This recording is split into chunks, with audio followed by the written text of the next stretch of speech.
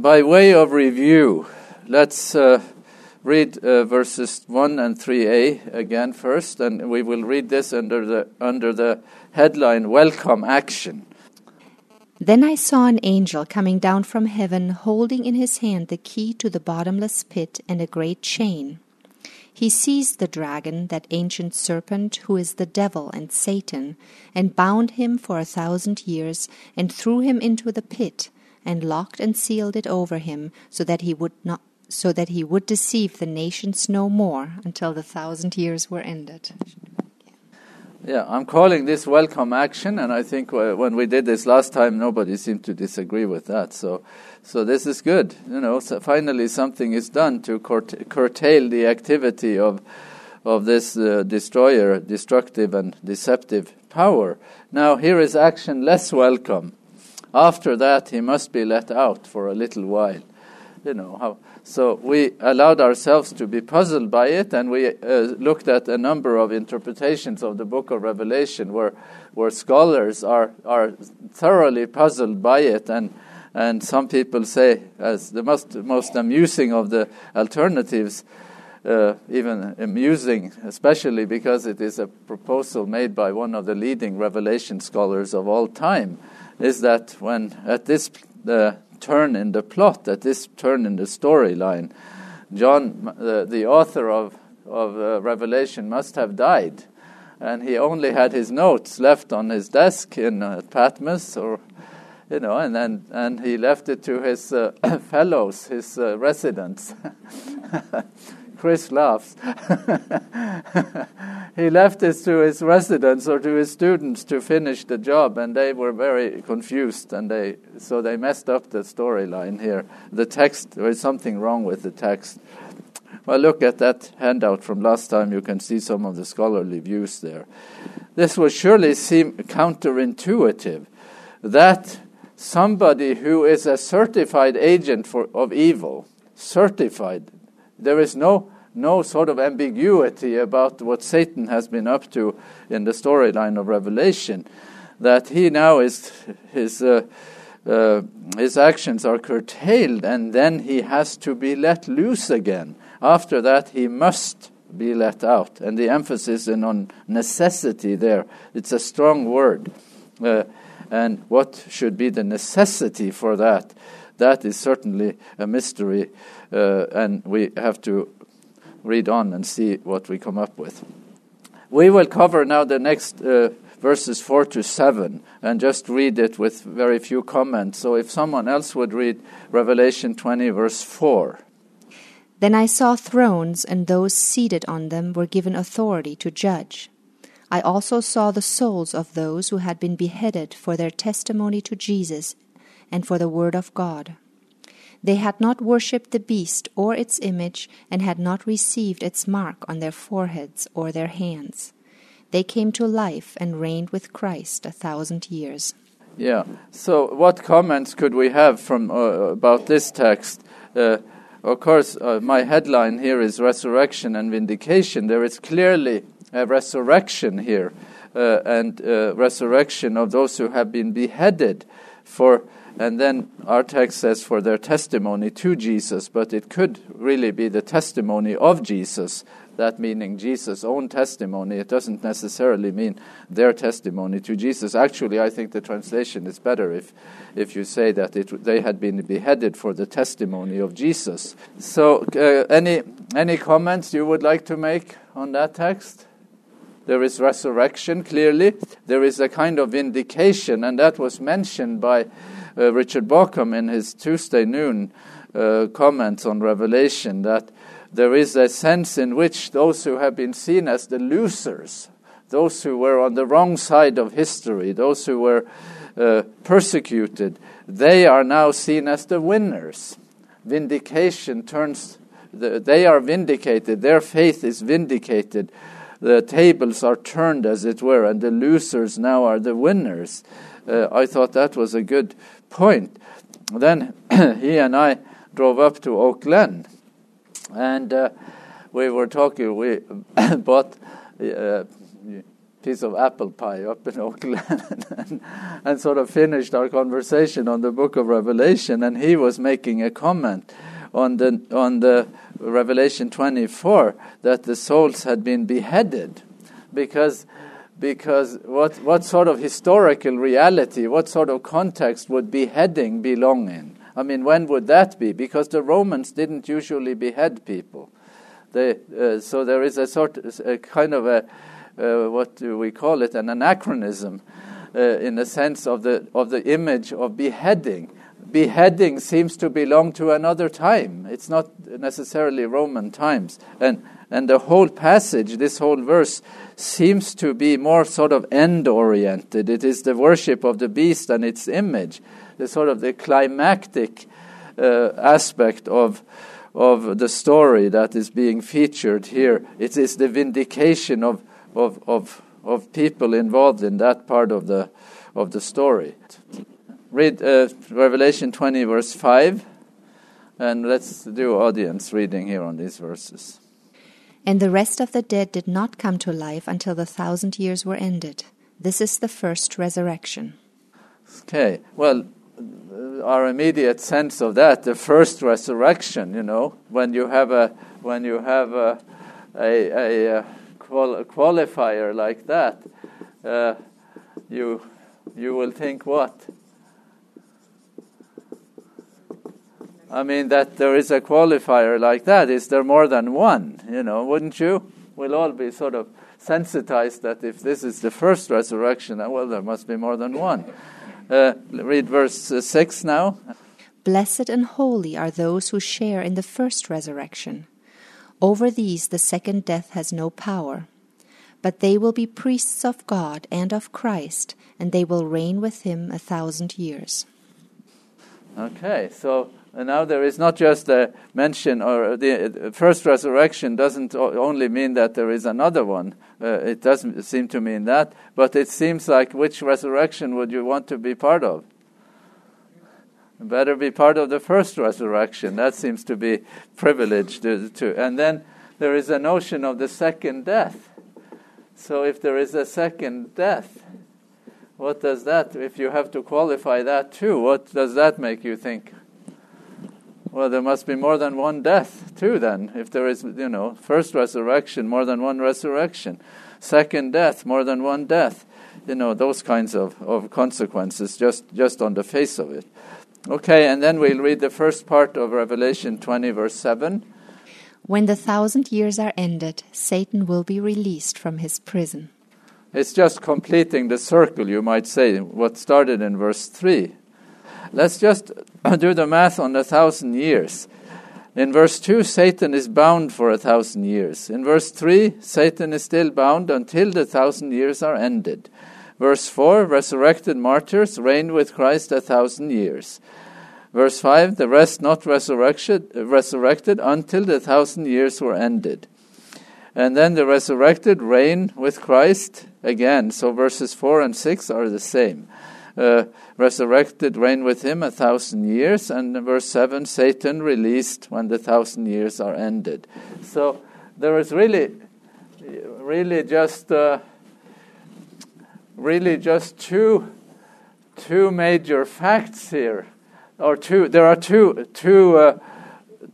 groups that are being described here, or two realities here, 1,000 years, and what happens here to Satan?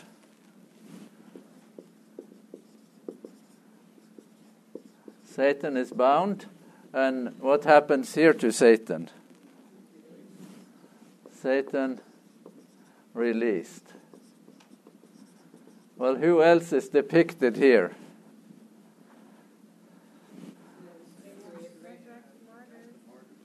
Yeah. So, resurrection here, right? And what do they do during the 1,000 years? They reign. Okay.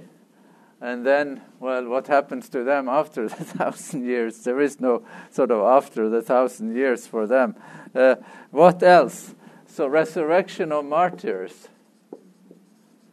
And that was the first resurrection. That's called the first resurrection, resurrection number 1. And then what else we want to put on our timeline? Second resurrection. Where is that? So there is another resurrection here, is there? That's number 2. Resurrection number 2. The others, they were not resurrected until the 1,000 years were over. Any comments? You want to do the theology of the 1,000 years here? Now, here is one point where you can really see all kinds of fragmentation. The pluralism in the Christian community on the meaning of the 1,000 years is one thing one reason why many people probably do not want to have anything to do with the Book of Revelation, because you divide into all kinds of groups. And now I'll show you a couple of those. Here is what is called dispensational premillennialism. This view is today the most influential view of the millennium. This is the most widely held view. In the books Left Behind, the Left Behind series, that has sold about 60 million copies in the U.S., it has not sold, to my knowledge, much anywhere else than in the U.S. This is an American phenomenon. It is in a context of a segment of American Christianity that is the Left Behind, I mean. The dispensational premillennialism, that view is held in charismatic and Pentecostal circles all over the world, including in Norway, where I come from. But the Left Behind type of dramatization of that narrative is an American phenomenon. Yes. The question here is on whether there is something about Israel as a political reality, that the restoration of Israel has theological meaning in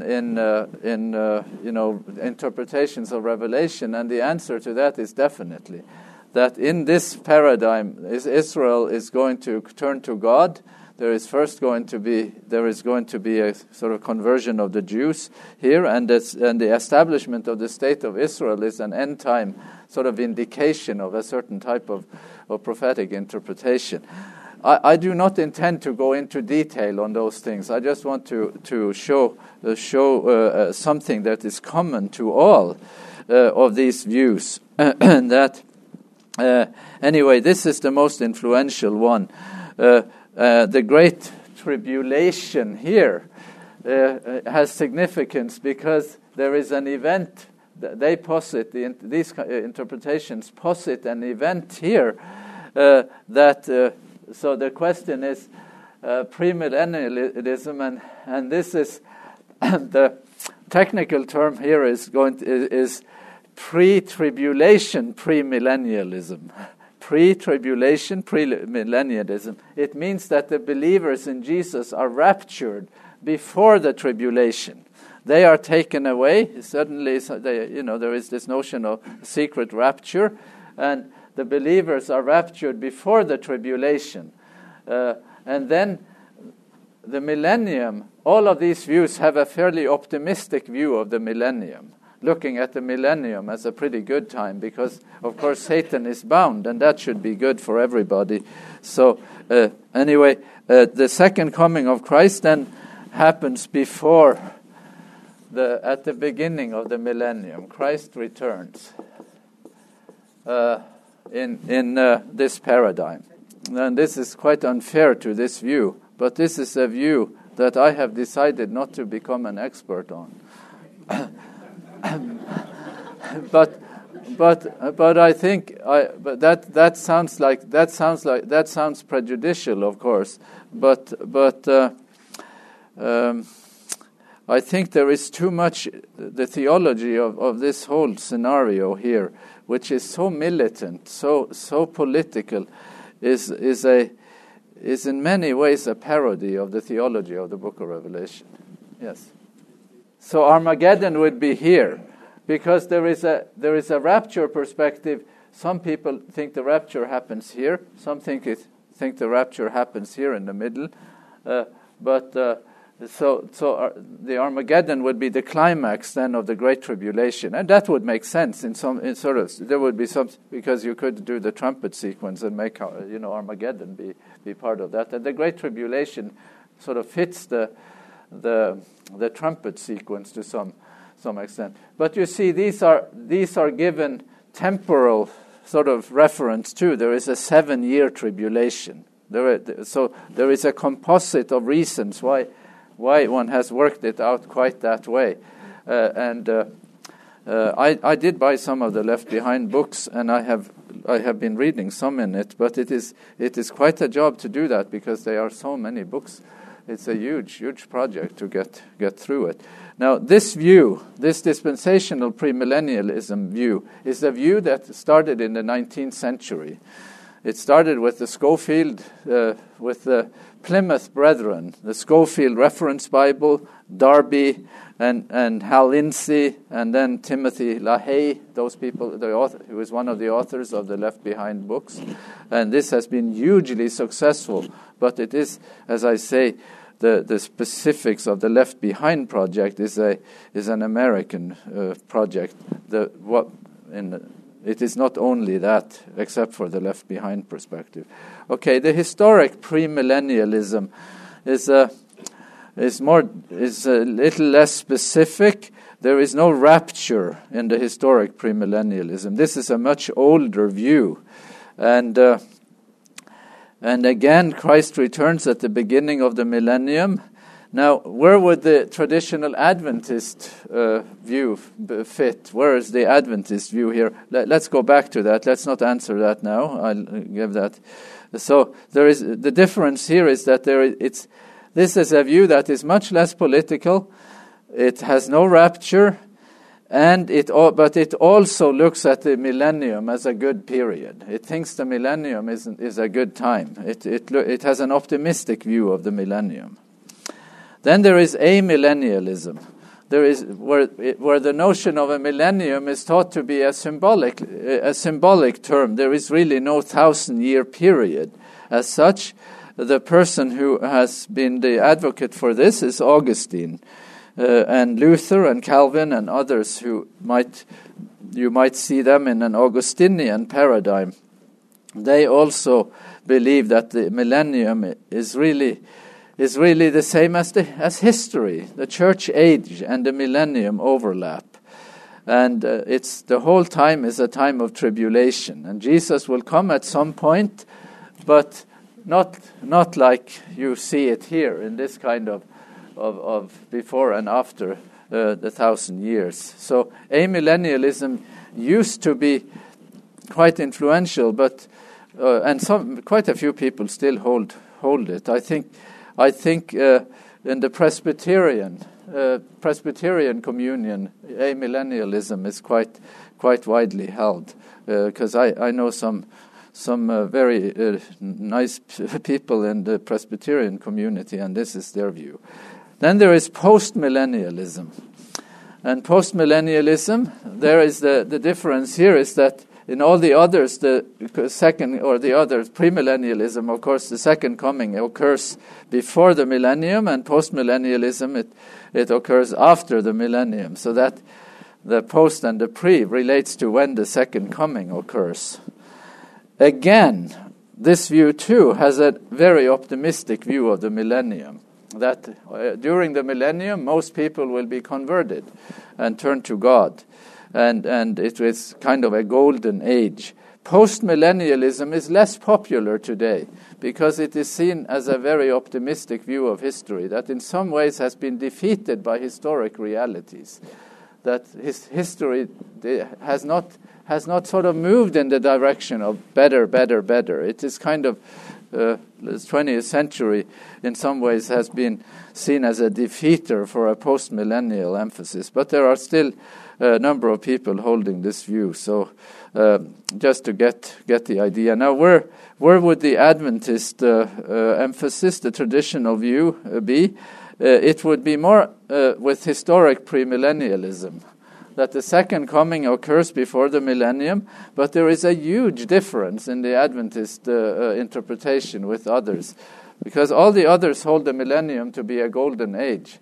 And the Adventist view holds the millennium to be absolutely no. There is nothing golden about the millennium. It is a sort of a no man's land in terms of good things, except for the vindication of believers at the beginning of the millennium. So let's do a couple of things here, and just here is a summary slide, and this one I didn't need permission to download, so this one you can have. This is yours to keep. And you see the various views here. Post-tribulation, premillennialism is the most classic, and then the pre-tribulational is the dispensational view, the most widely held view, and the others we have explained. So, any questions on these views of the millennium? Because now you get into denominational commitments quite a bit, as you can tell, and some people who study the Book of Revelation, for them this is sort of defining their identity to some extent. For many denominations, even though they might believe one way or another, these are very much inferior. They are not significant beliefs. They are not important beliefs for them. That's a good point. That there was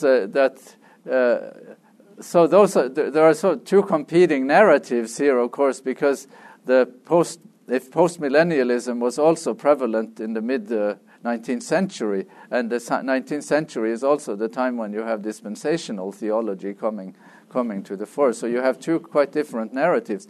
But on the point of what happens during the millennium, they aren't that different, because they are quite optimistic about. There is a sort of millennial optimism for both.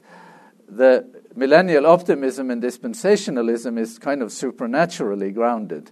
The optimism in post-millennial thinking in the 19th century is really history is going just fine, and it's moving in the right direction. The beginning of the 20th century was also a time of great optimism, tremendous optimism. The First World War and the sinking of the Titanic was a sort of wake up events for the type of optimism that sort of carried into the 20th century from the 19th century. Yes. The idea of the rapture is in the synoptic apocalypse in the Gospels, in Mark and Matthew and Luke, that there will be two will sleep in one bed, and one will be taken and one will be left behind. And there is the term left behind, because there is one will be taken, one will be left behind. And there is a left behind perspective that has been played out. So you cannot, it's not like there is no biblical imagery for these kinds of things. All of them are sort of helping themselves to biblical imagery. We're just interpreting the biblical imagery quite different, you see. So let's not discredit it. Let's not say that it is completely without basis in biblical texts. Well, the amillennialism doesn't really go in. It configures things much more loosely, you might say. So it sees it all as symbolic, and I would, in the Augustinian vision of history, there is a sort of ongoing battle where the forces of evil are still there. Whether there is a notion of a progressive defeat of the forces of evil, I think would be fair to say that Augustine envisions that. But in the postmillennial view, Satan is bound, and it's a great, very optimistic time. I'd say that the most optimistic of these is the postmillennial view. That could be debated, but that's my impression. Now let's go on then. Okay, now here are some summary statements then, and then to get to an interpretation that I would be willing to defend.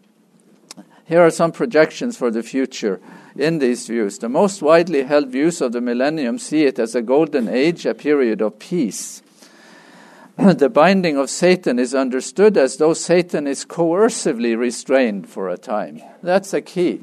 That's the coercively is my most important thing, and the language seems to imply that. The language is very forceful language. There is an angel coming down from heaven with a big chain and a key, and then he does what? And those wonderful action verbs that we feasted on last time, what were they? Satan is seized. He's seized, all these action verbs. He is seized. Let's review them again. Seized, and then he's bound, and then he is thrown, and then there is locked and sealed. So all of these verbs indicating forceful divine action to all sort of curtail the activity of Satan. That's what we're seeing here. So, and that's there is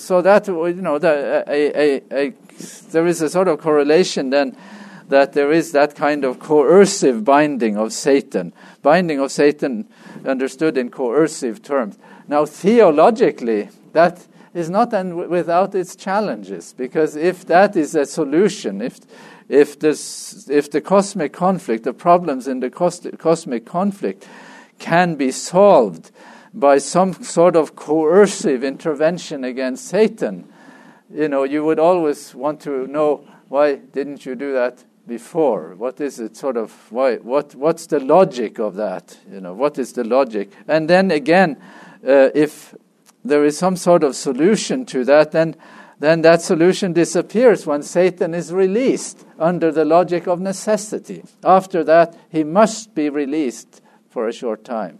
So the notion of a coercive binding of Satan is a notion that I am listing here as I should have sort of indicated my reservations, but I don't. I just list it.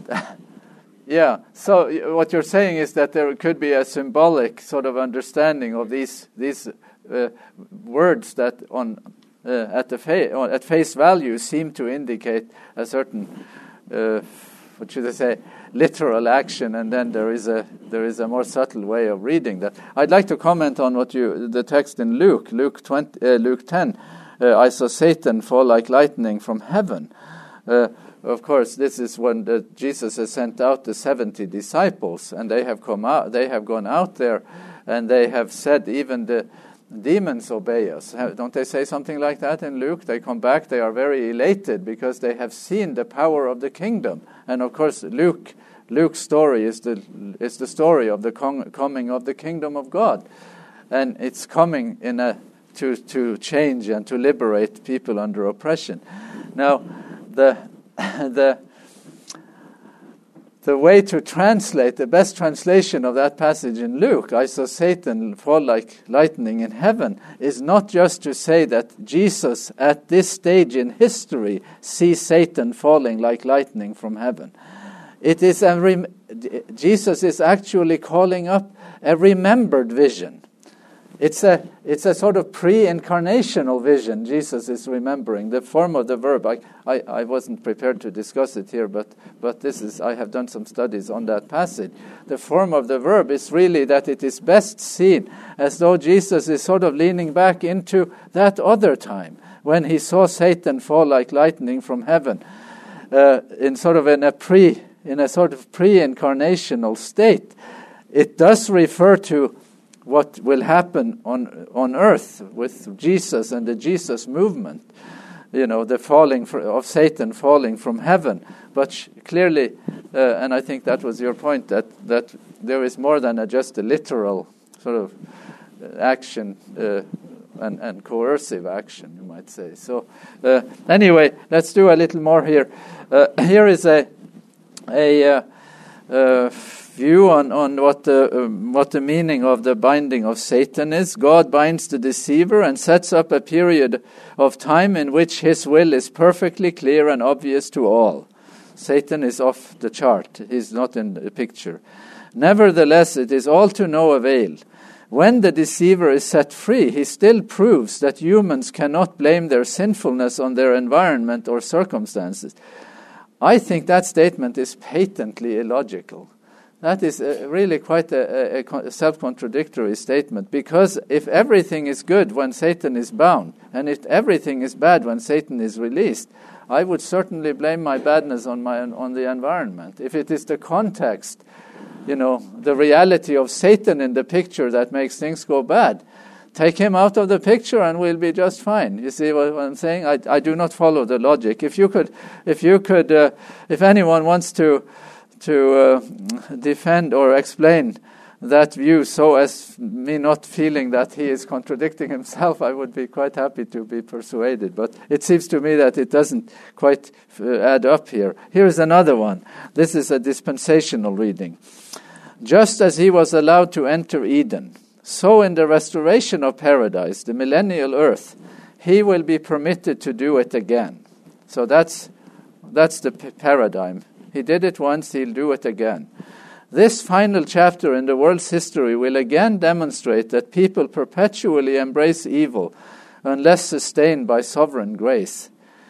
I find that to be completely incomprehensible, that statement. I just cannot see the logic of that statement. So because is it the absence of sovereign grace that is causing the problem here in human reality? What is he actually wanting to say here? I don't understand it. Maybe one of you will try to explain it.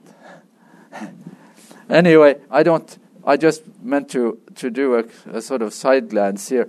Because the logic, what is the logic of the binding of Satan? What is the logic of Satan's release? What does it show? What does it reveal? What does it prove? That's what we're trying to find out here. Here are some things then trying to add it up from a biblical perspective, using some of the resources that I think are legitimate here in the book of Revelation. And some questions. What is the state of the earth before the millennium? What is the state of the earth during the millennium? And what happens to believers when Jesus returns? Those are the questions I would like to shed some light on here in the minutes that remain. Now, in the book of Revelation, the state of the earth before the millennium could be depicted like this statement in the trumpet sequence. The second angel blew his trumpet, and something like a great mountain burning with fire was thrown into the sea. A third of the sea became blood. A third of the living creatures in the sea died, and a third of the ships were destroyed.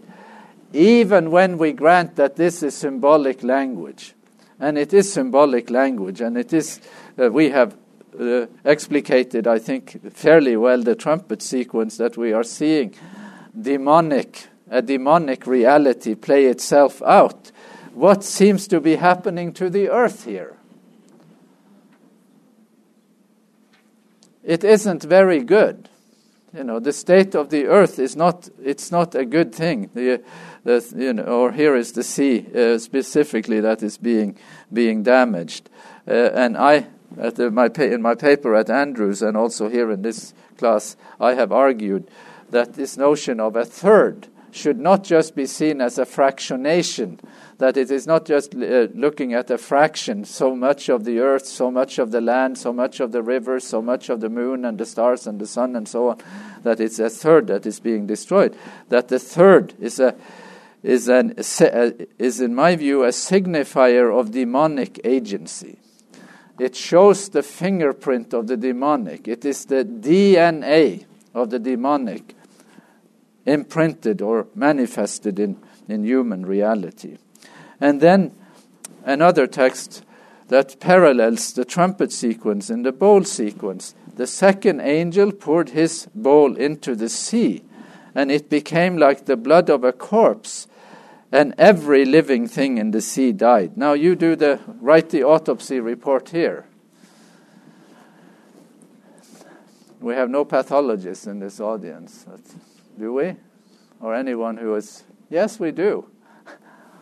Let's have your pathology report here. What do you see? Every living thing in the sea died. The sort of a state of the earth. It doesn't look very good, does it?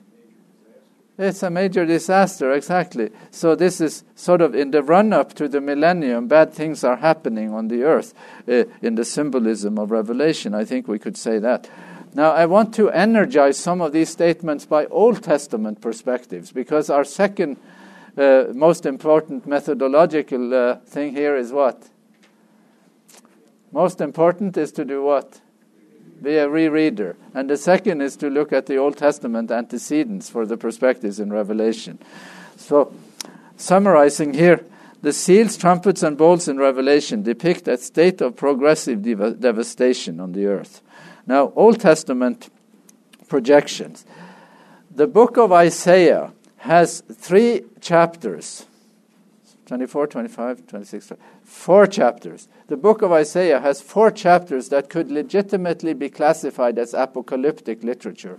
I think Ivan is nodding there, and we have, there is a, what's his name now? It's not A.T. Hansen, but it is Hansen, who has written on the dawn of apocalyptic. And he locates the dawn of apocalyptic literature in Isaiah, in this passage in Isaiah 24, among others. The earth shall be utterly laid waste and utterly despoiled, for the Lord has spoken this word. The earth dries up and withers. The world languishes and withers. The heavens languish together with the earth. The earth lies polluted under its inhabitants, for they have transgressed laws, violated the statutes, broken the everlasting covenant. Therefore a curse devours the earth, and its inhabitants suffer for their guilt. Therefore the inhabitants of the earth dwindled, and few people are left. There is a sort of projection of human history, a tendency in human history not to a golden age, but to something quite different than a golden age. That's the projection in the oldest, what you might say, the apocalyptic reality in the Old Testament. Again, earth as wasteland. Same chapter, a little later in the chapter. The earth is utterly broken. The earth is torn asunder. The earth is violently shaken. The earth staggers like a drunkard. It sways like a hut. Its transgressions lie heavy upon it, and it falls and will not rise again. That, again, is a perspective that I think belongs, and many people, I think, would agree that one needs to listen to these texts when we read the book of Revelation and its view of the ending. Here is Jeremiah. I wish we could read more of this, but here is just a snippet from the chapter 4. I looked on the earth, and lo, it was waste and void, and to the heavens, and they had no light. I looked on the mountains, and lo, they were quaking, and all the hills moved to and fro. I looked, and there was no one at all, no man, nobody at all, and all the birds of the earth had fled. This chapter is the chapter where you have not the creation story. You have the story of what? Decreation.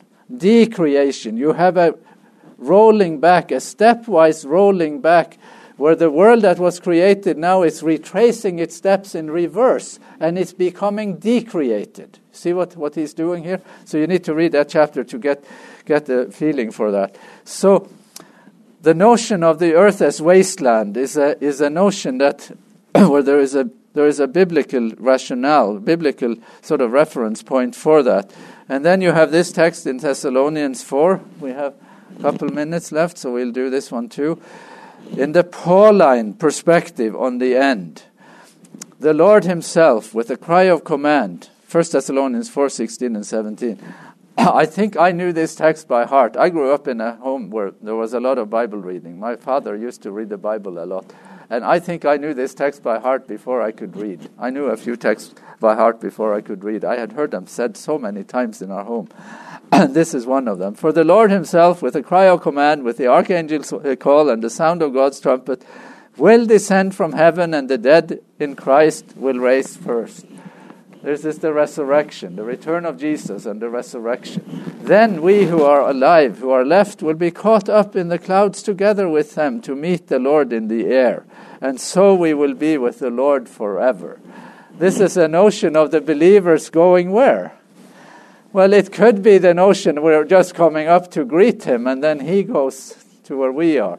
But it sounds like that the movement could be in the other direction, that the believers go where he is. You know, that other notion. So anyway, adding this up, key Old Testament and New Testament texts paint a picture of the millennial earth, not as a golden age, but as a wasteland. In such a scenario, Satan is not bound coercively, but is bound by force of circumstances. What is going on the earth? Nothing much, except that Satan is confined by a reality that is very much of his own making. And if it is true that believers are removed from the earth, it is a temporary removal, because the earth is also going to be redeemed. In the book of Revelation, the earth is going to be redeemed. The temporary removal from the earth is a sort of evacuation procedure that was necessitated by earthly reality becoming sort of untenable. So in such a scenario, there is all these action verbs sort of fade. They become much more timid words, as it were, because it is not coercive action, but the action of circumstances. I said this to people at Andrews because they want to have forceful action, forceful punitive action on the part of God in the end time. But we have already, as in an interpretive community, we have already deconstructed notions of forceful intervention on the part of God quite a bit already. And I think this has been one of the really viable aspects of Adventist interpretation, if I may say so. And I do not want to do sort of brand name interpretations here, but I just say that that kind of conditioning should not be discarded easily. The first resurrection refers to the resurrection of believers only. And then, I think we have to skip this, and the summary will look like this. Second coming before the 1,000 years, earth desolate during the 1,000 years, new earth after the 1,000 years, and then we will resume here next time. And next time I'm going to shock you. I'm going to bring in a perspective that I think will really surprise you. I'm hoping that we can pull it off. I really hope we can pull it off. But if we can pull it off, you will never forget it. It will stay with you forever. That's my prediction. But I'm not sure we can pull it off. So I'll write you a note on this. There is a PhD monograph written on the subject of the 1,000 years, J. Webb Mealy, after the 1,000 years, that I think is quite good. It doesn't quite do everything I think it should do, but considering the resources that he brings to his interpretation, which is not a cosmic conflict interpretation from the ground up, I think he does quite well, and it is the book I would recommend the most on the subject of the 1,000 years. It's in your bibliography. Okay. See you for the surprise in a week.